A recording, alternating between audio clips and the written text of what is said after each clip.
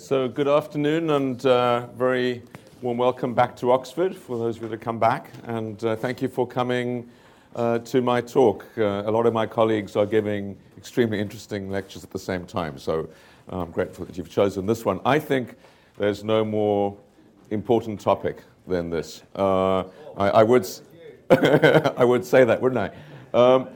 But I do think that we are at a crossroads in terms of the future of humanity, and that the outcome will depend on the ability of people to act collectively, and particularly for countries. Is my mic not on?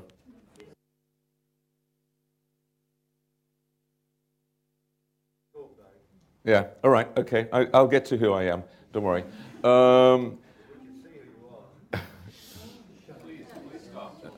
So this issue of coordination, of getting governments to work together is one which has been troubling me for a long time, and so I did this book, Divided Nations, which is really designed not as an academic book. It's my first attempt to reach a wider audience. So if you read it and can't understand it, do send me an email and complain, because I would have failed in that.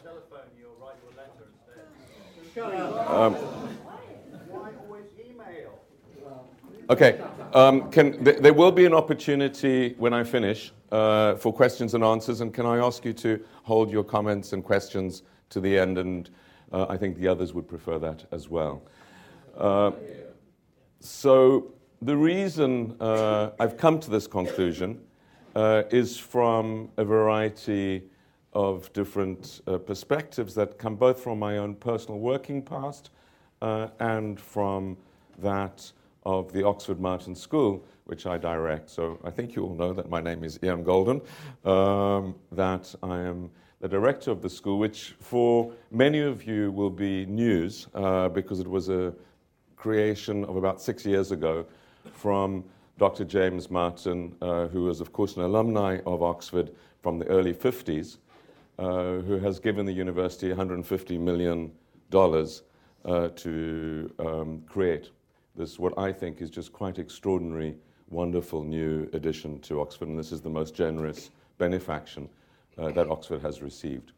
The purpose of the school is to bring great people together to work in interdisciplinary teams on the biggest challenges facing the future. And we now have about 350 people, researchers ranging from professors to postdocs. It's all graduate, it's all research, working in about 34 different teams focused on these critical issues. Very wide-ranging, from new cures for cancer and Alzheimer's and Parkinson's, public health, pandemics, aging, economics, cybersecurity. We've just been awarded by the UK government the new Cybersecurity Capacity Building Centre. So it's extremely wide-ranging. We have people from 26 different disciplines. All of the teams are interdisciplinary in nature, and that's our uniqueness. There are 4 criteria for membership, and it's extremely competitive entry. About 10% of the people that apply get in. The criteria are that these teams have to demonstrate they're working on an issue which will change the future of the world, scale. They have to demonstrate excellence, that they're the best in the world at what we do, and that we think of as the Oxford test. The third is they have to demonstrate that their work will have an impact over about the next 10 years or so. So we're not looking for ivory tower, sort of down the road Nobel Prize winners, although we have some of those. We're looking for people that can translate ideas into action. And the fourth criteria is they have to prove why they couldn't do this unless they were in the school, value added. And that's all about the interdisciplinary. There's lots of funding bodies out there. There's lots of people working on cures for cancer or Alzheimer's or demography or migration or economics. The question is, why can you only do what you want to do by being part of that? And this is about interdisciplinarity, it's about experimentation, it's very exciting. Now, the connection of my day job, which is being the dean of this group of academics, to this book, is that we work on many, many issues of global significance. About 50 people working on the environment, biodiversity, and climate change. People working on trying to stop the next financial crisis. People working on trying to stop pandemics. People working on cybersecurity. A very big group, probably the biggest in the world now, about 40 people working on migration. And as we look across these different areas, we actually think that we know quite a bit, that we have many ideas that would be helpful. The problem is we don't have many people to talk to. And this disconnect between knowledge and action, and particularly at the global level, this inability of nations to come together to collectively problem solve is troubling us. So we actually don't think it's a dearth of ideas, although obviously we are trying to generate better and better ideas, but we think it's really, in the end, a problem of politics, or the translation of the ideas and articulation of the ideas into action. That is the critical factor, which is very worrying. Now this builds on, I'm actually not a lifelong academic. I've only been at Oxford 7 years and a professor here for 7 years. I had lots of previous lives. In my previous life, I was vice president of the World Bank, and before that, I was economic advisor to President Mandela, and so on.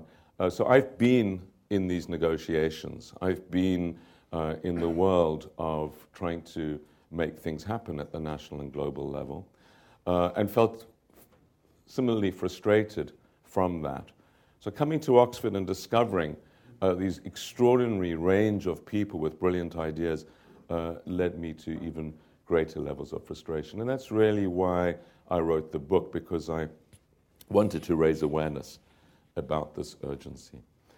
So the book focuses on a wide range of issues on global governance. And I should stress that I'm an economist and come from a finance background. So I'm not an international relations person. This is not an area that I've sort of been working on in a theoretical, conceptual way, but I've tried to learn. I go through 5 examples of where I think there's a big gap and gridlock in global governance.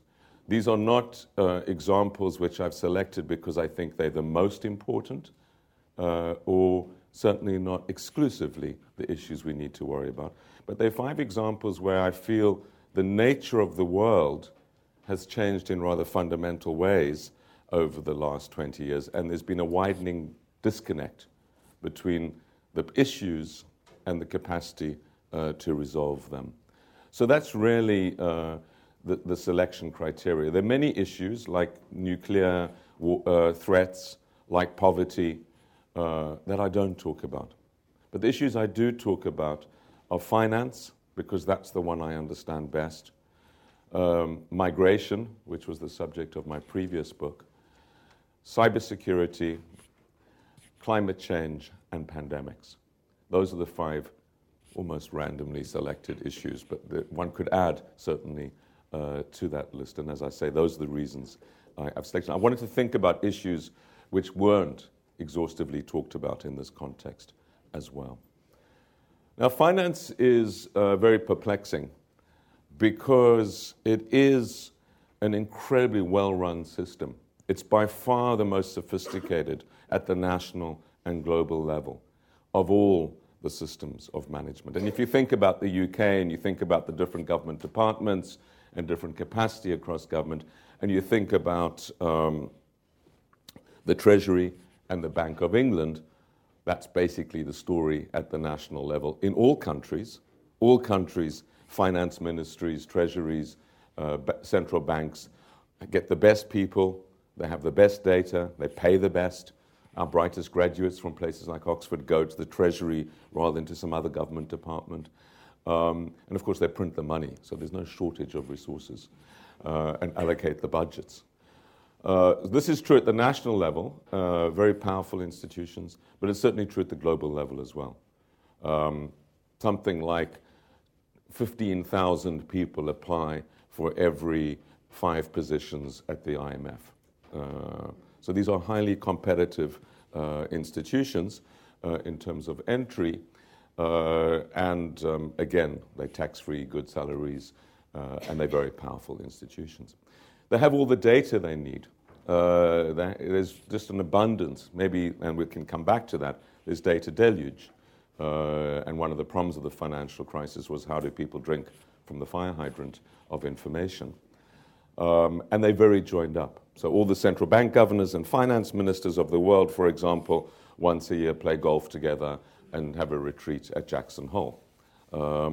So this is not a group of global people in terms of how connected they are, lack of knowledge, lack of skill. This is an extremely smart, joined up, data-rich group of people. And so the obvious question is, why did they let the financial crisis happen?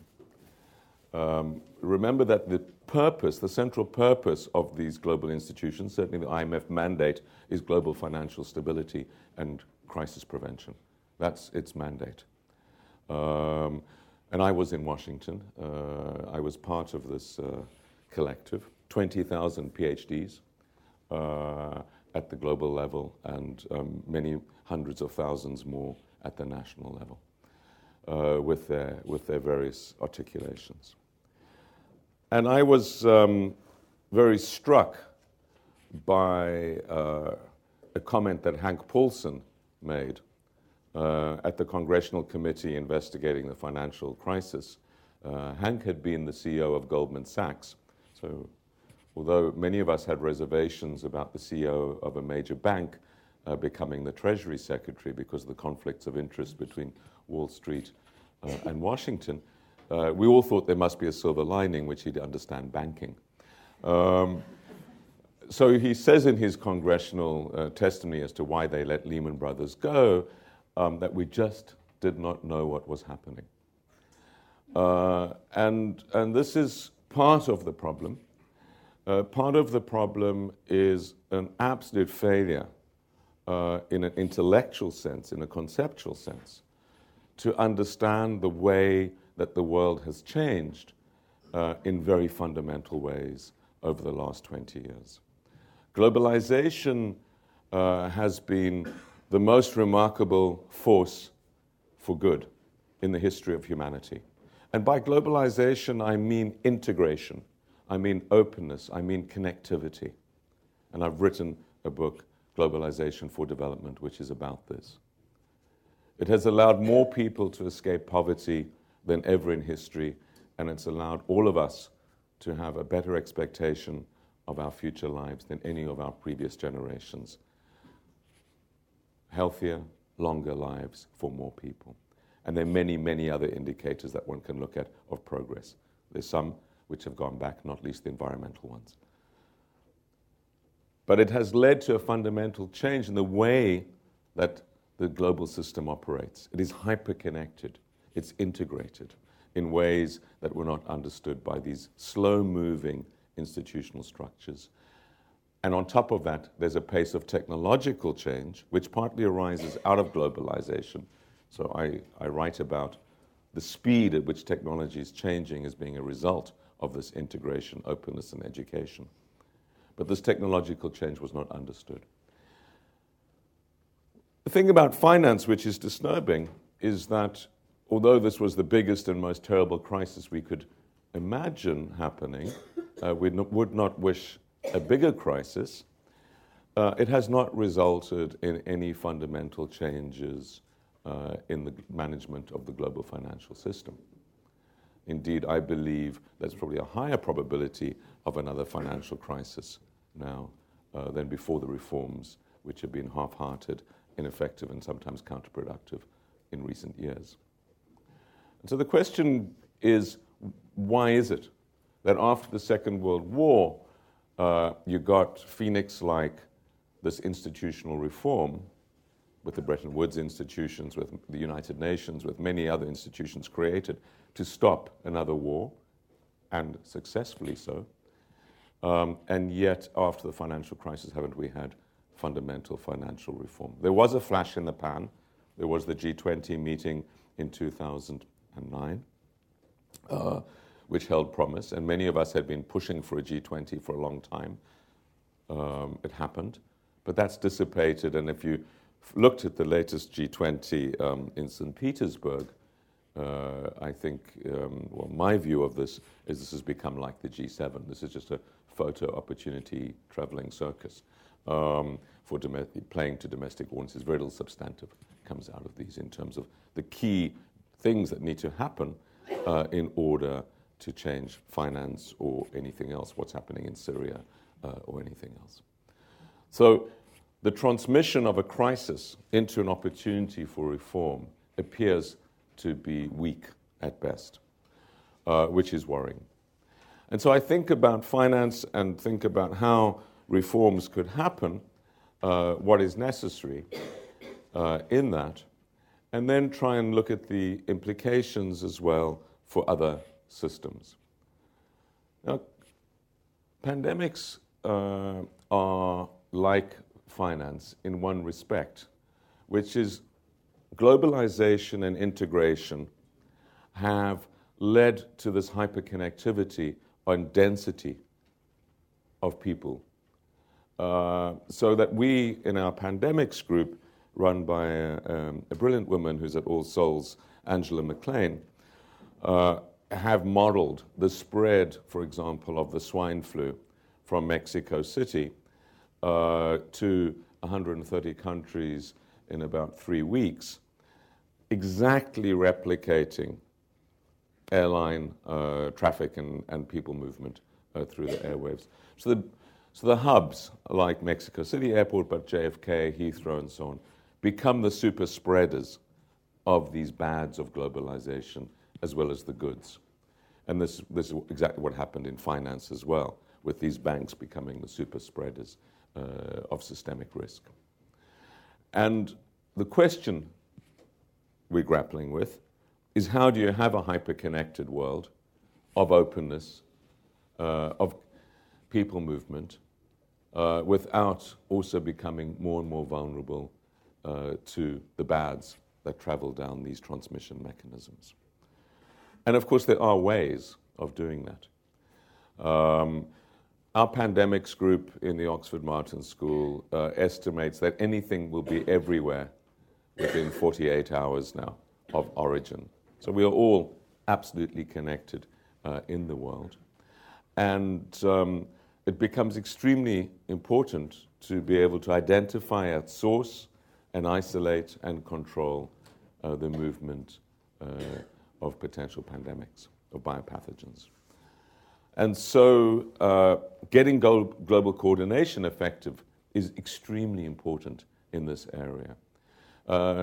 Many people, and I would be among them, see this as the biggest risk to all of us, the spread of pandemics. And it's the underbelly of globalization. Now, in a sense, that is not new. You know, the estimates that half the British population died in the Great Plague, which some people think arose because a rat came off a ship coming into Liverpool. So that's sort of early globalization spreading a pandemic. But it was very slow. We're not sure about it. And we don't know much about it. And the same is true of the Spanish flu of 1918. It's estimated up to 50 million people might have died in the Spanish flu. But there was a lack of knowledge. In fact, it's called the Spanish flu because Spain was the only country that allowed publication of information on it, but it was much more virulent elsewhere. So the problem now is not only what actually happens, but the instantaneous knowledge of it and the herding and panic and all the things that go with that, which lead to much more complicated management. Allied to the pandemic issue is the question of antibiotic resistance, which I also talk a little bit about. Now, antibiotic resistance is an interesting example of the tension between individual rationality and collective rationality. Economists and political scientists have worked for many, many years on this issue of the global commons, the tragedy of the commons. Here in Oxford, 700 years ago, people used to put their cattle or goats and things on Port Meadow and other places. And when it was a poor society with few people that worked, and as Oxford got richer and as people had more livestock, the commons could no longer support the community, and that ended as a viable source of sustenance for Oxford. The same is true at the global level. We all fish in our little rivers, and it's great, but if too many of us do it too often, that's the end of the fisheries of that river. So we know these things. The problem is when there's 7 billion of us and we're all going up the income curve, moving because of our success from very low levels of income to much higher ones, the pressure on the planet grows exponentially. And at about $4,000 to $8,000 per capita, which is where about 2.5 billion people will be transitioning over the next 15 years, you maximize your demand on all planetary resources, on water, on air, on land, on food, and so on. And when this is allied, as it has, in a wonderful process with greater choice and democracy, 84 countries have become democratic over the last 25 years. People have more and more freedom to decide what they want. And of course they want antibiotics. They want antibiotics for themselves and for their children, and they use more and more, and they can afford more and more. Not only do they want antibiotics, the livestock producers and others want antibiotics. Well over half of antibiotics are now used in non-human applications. Livestock, they've even been painted on the hulls of ships to stop barnacles growing. The problem is that there's more and more resistance. And so it's not only that the risk of pandemic is growing, but our ability to cope, because our tools are becoming diluted, is weakening. And this is another problem of collective action. It requires rules and regulations. It requires that this tension between individual choice and high incomes and publicly good outcomes be managed. You might have seen that a single tuna, was auctioned in Tokyo this year for $1.8 million. That's about $10,000 for a plate of sushi. When people get very rich and get richer, their potential to choose and to exercise choice just grows extremely rapidly. And of course, the poor old tuna, like the rhinoceros and so many other creatures, don't know how much they're worth. Economists call it inelastic supply. More and more high-tech equipment going after the same or diminishing stocks leads to extinction. So this tension needs to be resolved, and it's an example in pandemic, and it requires regulation, not only at the national level, but because these are global, tuna are global, antibiotic issues are global, pandemics are global, it requires global coordination as well. Climate change is obviously an allied area. It's, again, very rational for everyone to climb up the energy curve. We've done it. That's why we're here with these lights on. But we've done it over a very long period of time, since the Industrial Revolution, which is why we are so advanced as a society. We've put the carbon up there. The problem is that the rest of the world wants to have their turn too, to go up the energy ladder. And it is both ethically, politically, and economically necessary that that happens. So this creates an enormous pressure. If any of you don't believe in climate change, I encourage you to intellectually wrestle with everyone I've met in the scientific community in Oxford. I have not met a physicist or climate specialist in Oxford who does not believe it's happening. Of course, we don't know about the implications. We don't know where, what, how it will play through, although a lot will be revealed in the next week by the IPCC. And a number of the team leaders from the Oxford Martin School, Miles Allen, Tim Palmer, who leads our climate change modeling group, and Miles Allen, who leads our resource stewardship group, are very, very central. And you'll see them a lot in the media in the next week to what's coming out of that. But this is a big problem of coordination, because in the end, it's going to require global rules. And I'll come back to how I think this can be resolved.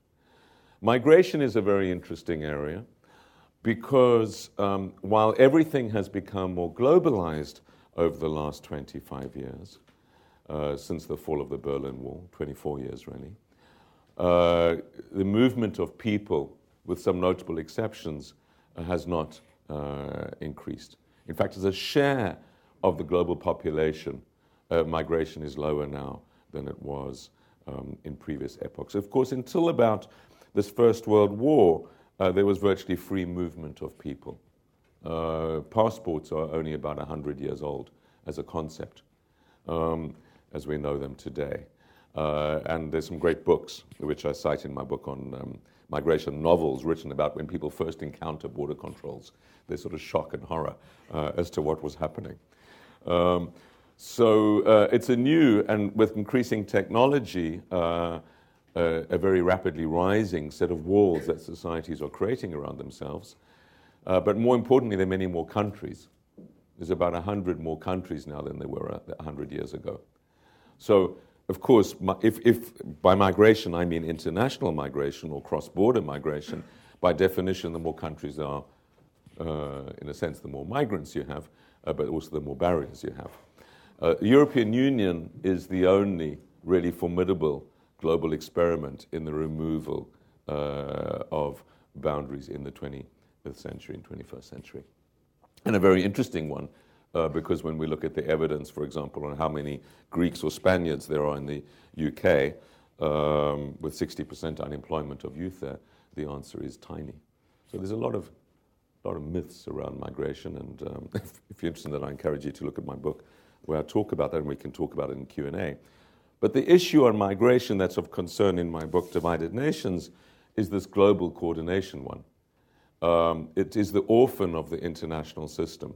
There is no international organization for migration. So even what we mean by migration, definitions, don't exist. There's no common concept of what you mean by a migrant. Even some countries include tourists, some include education, people coming for university, some others don't. Some say if you come for less than a certain period of time, you're not a migrant. Others have different definitions. And there's also no simple rules. Simple rules like pension portability, for example, allowing people to carry pensions from one country to another, to allowing skilled workers to migrate and go home. And there's many, many reasons why some sort of international rules around this would be beneficial, not only for the migrants themselves, but also for the countries that try and manage this system. It's an orphan for good reason, and that's because the big countries like to basically set their own rules. And this is true of all the global failures. And then the final issue I discuss is cybersecurity. Cyber is even more than migration, a totally unmanaged system. It's anarchic. There are rules on names, but there's very little else. And there's no jurisdiction. So if someone from Russia steals your identity, there's nothing you can do about it. If they steal your money, good luck to you. This is a very, very rapidly rising threat to the nature of integration of our societies. It has become, the cyber systems have become the nervous system of the global economy, of global commerce, and our social and political activities. My former colleague, Jonathan Zittrain, has written a book called The End of the Internet. And his view is that we will not have an internet in the future. I think that is a little bit extreme, but there is a real risk that there will be no longer an open system, that it will become trusted networks and a very different sort of system.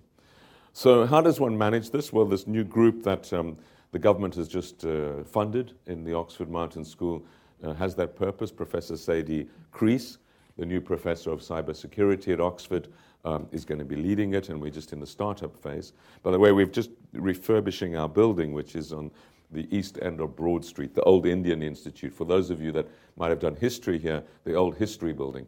And I think when some of you might have been here in the 70s, the old administration building of the university, which still has some tar speckles outside it from where people speckled protest tar, I suppose, or paint. Anyway, that's the core of the Oxford Martin School building. We'll have about 70 people out of our 350 in the building, and the cyber group will be in that building as well. So how do we set up rules? How do we develop a system which is accountable, where there's a shared interest, where we overcome the secrecy of the current system? Businesses don't like revealing how much has been stolen, how vulnerable they are. So there's very little communication, even between businesses. There's very little, much of what happens with government is in the secret world. So how do we overcome that and share some of this information? And then at the higher level, how do we ensure there's shared interests? Although there's great suspicion that some countries are attacking other countries, say China's attacking the US or the US is attacking China, whatever. In the end, all countries have an interest in a system which is robust and reliable because they, too, are becoming more and more interdependent. So those are the 5 issues I focus on. What do I say? Well, I talk about the reasons why these systems are not working, why global governance, and it's not only these. The World Trade Organization discussions have ground to a halt. Every global discussion has ground to a halt. We see what's happening in the Security Council on Syria, and there are many other examples. And I partly ascribe this to the rise of the individual power, ideologies of the individual, the market believing that choice of individuals is paramount. And I subscribed it to greater perceptions of risk. The irony of globalization is that although it has been the best producer of good news in the world, it also makes people feel more vulnerable. And we see this in the UK. We see this in the rise of UKIP, which has 24% of the vote in the recent elections. In the UK, in England and UK wanting to pull out of Europe, Scotland referendum on pulling out of the UK. The tendency in politics, despite this hyper-globalization in the real economy and in people's lives, is actually withdrawal towards more and more local and nationalist. And this tension between a more and more integrated system in whatever you look at, and the problems requiring integrated solutions, and the politics becoming shorter term and more local, is very much at the core. And I ascribe that to a number of factors. One is this ideology of choice and income. In other words, we feel better and we feel more empowered and we want more control of our lives, and that's a good thing. That's why we fight for many of our rights. But it leads to the belief that somehow the individual is king, and we want to give up less and less sovereignty. So at a time when sovereignty means less and less, we actually want it, in a sense, more and more. The challenge is that all the key drivers of change, anything that I can think about that will really shape the future of England or any country in the world, will come from global events. And the political reaction, which is to withdraw and to be local, I think reflects people's worry that they are out of control. That the financial crisis came from over there. It was a shock that we did not understand. That pandemics come from over there. That cyber attacks come from over there. That terrorists come from over there. That all the bad things come from over there. And so let's just cut ourselves off. Let's build higher walls and stop these bad things happening. And also the politicians that we don't trust, they also want to go over there. We want to look at them in the eyeballs. We want them local, accountable, and the closer they are, the more we can hold them accountable. The more we know what they're doing. They're not on junkets, they're working for us. And I think this is a very natural and understandable tendency, and one that I certainly share. The problem is that it's counterproductive, because actually the problems do come from over there, And the only way to stop them coming from over there is to get your hands on them and to try and manage them, to be engaged with them. And withdrawing from them is not going to protect you from that. And so the question is, how do you engage without feeling unaccountable, without feeling you're losing control? And I think that's where new technologies like webcams in the European Parliament could help us. We'll see when our MEPs are sleeping. So is global governance the answer? And let me just conclude with some thoughts on this, and then we'll have a discussion. The problem, I think, is also that the system has become too unwieldy. It's very difficult to imagine 202 countries agreeing to anything. After the Second World War, and you remember some of these beautiful old sepia photographs of these boardroom tables, effectively, with about 20 men, and they were all men, smoking their cigars, solving the world's problems. That's how the world used to run. It's also how the banking system used to run.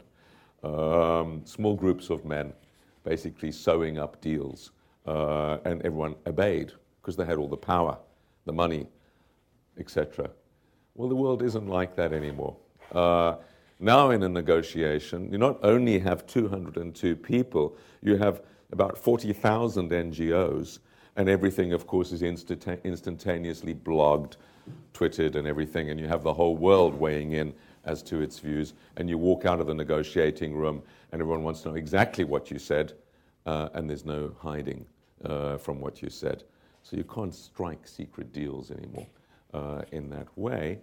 And you, of course, because the world is much more democratic, you at threat. We'll see what happens to Angela Merkel in the election, but she could well be one of two members of the whole of Europe, 27 countries, that has kept her seat since the financial crisis. People don't like crises, and politicians don't like them either. And so there is an increasing short-termism, there's an increasing inability in politics to sew up, make deals, and there's also a real demand from the population to respond to very immediate short-term things. In this context, because we are so worried about it, we've started something called the Oxford Martin Commission for Future Generations, which Pascal Lamy, the former head of the World Trade Organization, he just stepped down at the end of August, is leading, and has a lot of great people, including the Chancellor of this university, Lord Patten, as a commissioner, Amartya Sen, Nick Stone, and a lot of former leaders, or to-be leaders. Michelle Bachelet, who I think is about to become the president of Chile, is another member of this group. But the question is, how do you overcome short-termism? All of these people have a lot of scars on their back, and there are various solutions, and I touch on these in the book.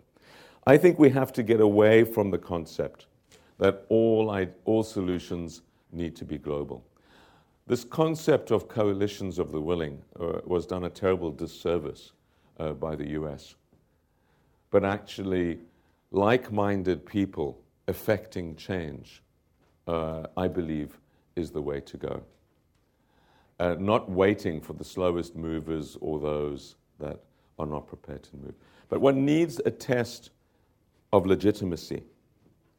So there are 5 principles that I lay out in the book regarding how to resolve things. And I think all of these issues that I've discussed and the others could be resolved by thinking about these principles.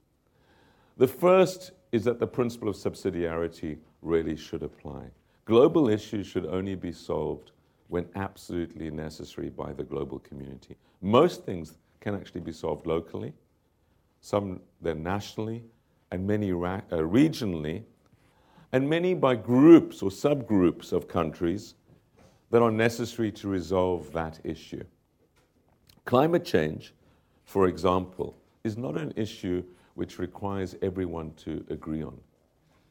10 countries produce 85 to 90% of global carbon emissions. If I include the European Union as one country. Let's split it up and say 13 countries produce 90% of global carbon emissions. Why do you need 202 countries to agree? What does it matter if most countries don't agree? Now, that means you do need China, you do need the US, you do need most of the European Union, and you need a few others. But that's really all you need. In fact, all you really need is China and the US to agree something, because the rest are likely to agree. How do you test whether this is legitimate? Well, I think you also need some of those affected as well as affecting to agree. And this is, to me, the real test. So I would be very comfortable with a global agreement, for example, that was basically the US, China, Europe, Bangladesh, and the Maldives. Because I know that Bangladesh is probably the country that's going to be most affected by, for example, ocean rise. I think that would pass the test of legitimacy. It would certainly go a long way. And of course, China is in a very different situation to the US because although it's the largest now emitter of the flows of carbon, it is also the country that's probably most vulnerable from climate change for all sorts of reasons. So it's on both sides of that particular table. So small groups, and even within those, I don't think one needs to try and put all issues on the table. And one of the problems with global negotiations is the complexity and the number of issues which are loaded onto this. And we see this in trade, and we see it in climate negotiations and many others. So can one separate, for example, a conversation regarding how much you emit from, for example, the other big conversation which is happening, which is how much the rich countries transfer to developing countries to reduce their emissions in the future? Can those things be separated? Would one have a separate negotiation in parallel? And those are the sorts of things one can do.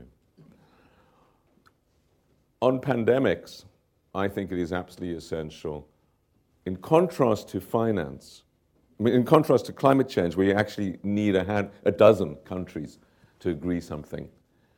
In pandemics, you actually do need the capacity to be everywhere in the world. A pandemic could come from the poorest country. It could come from anywhere.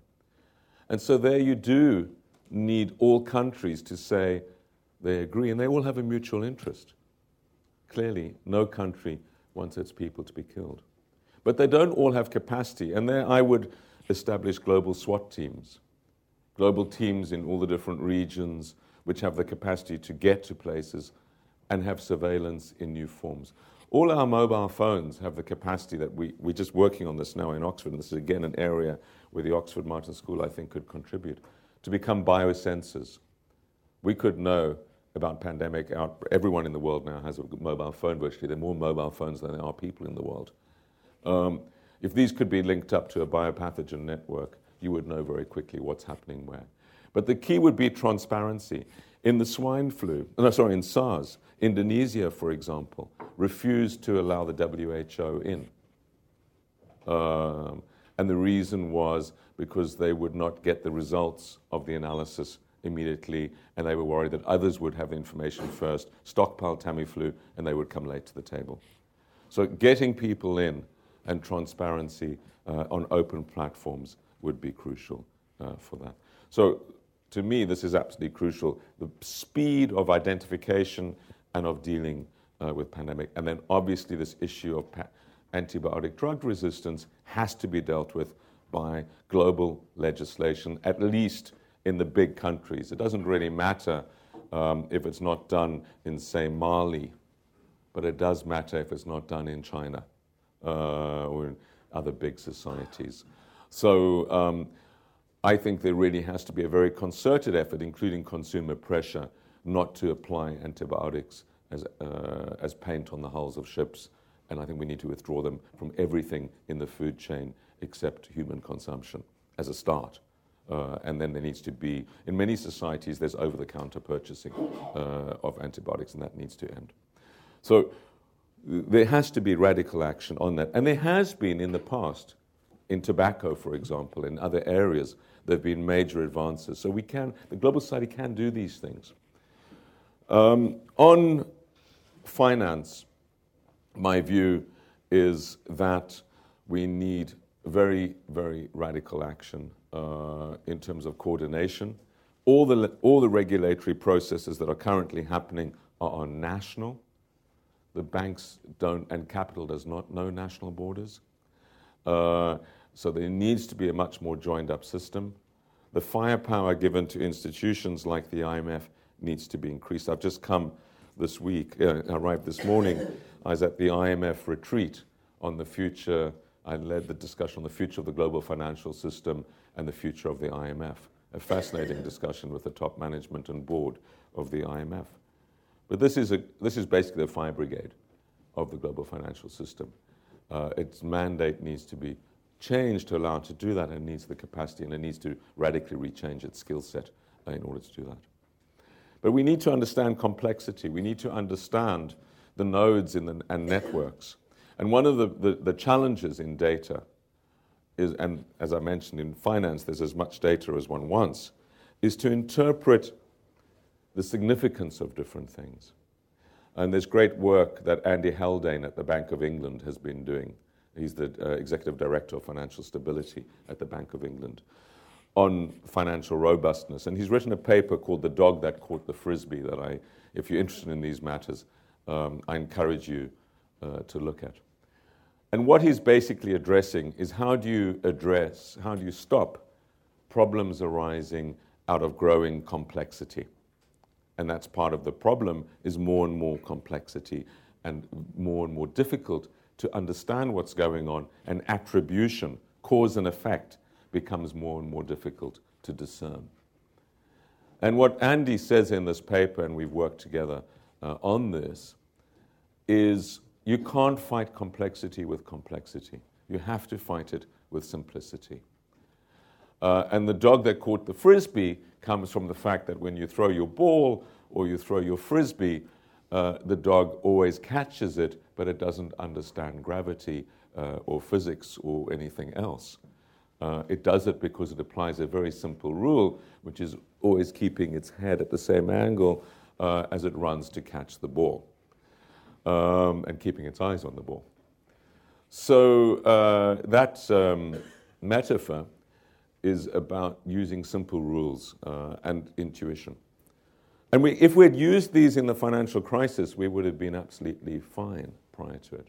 I was in Washington at the time, and I remember talking to the person who operates the security guys that in the World Bank about their second home and third home purchases.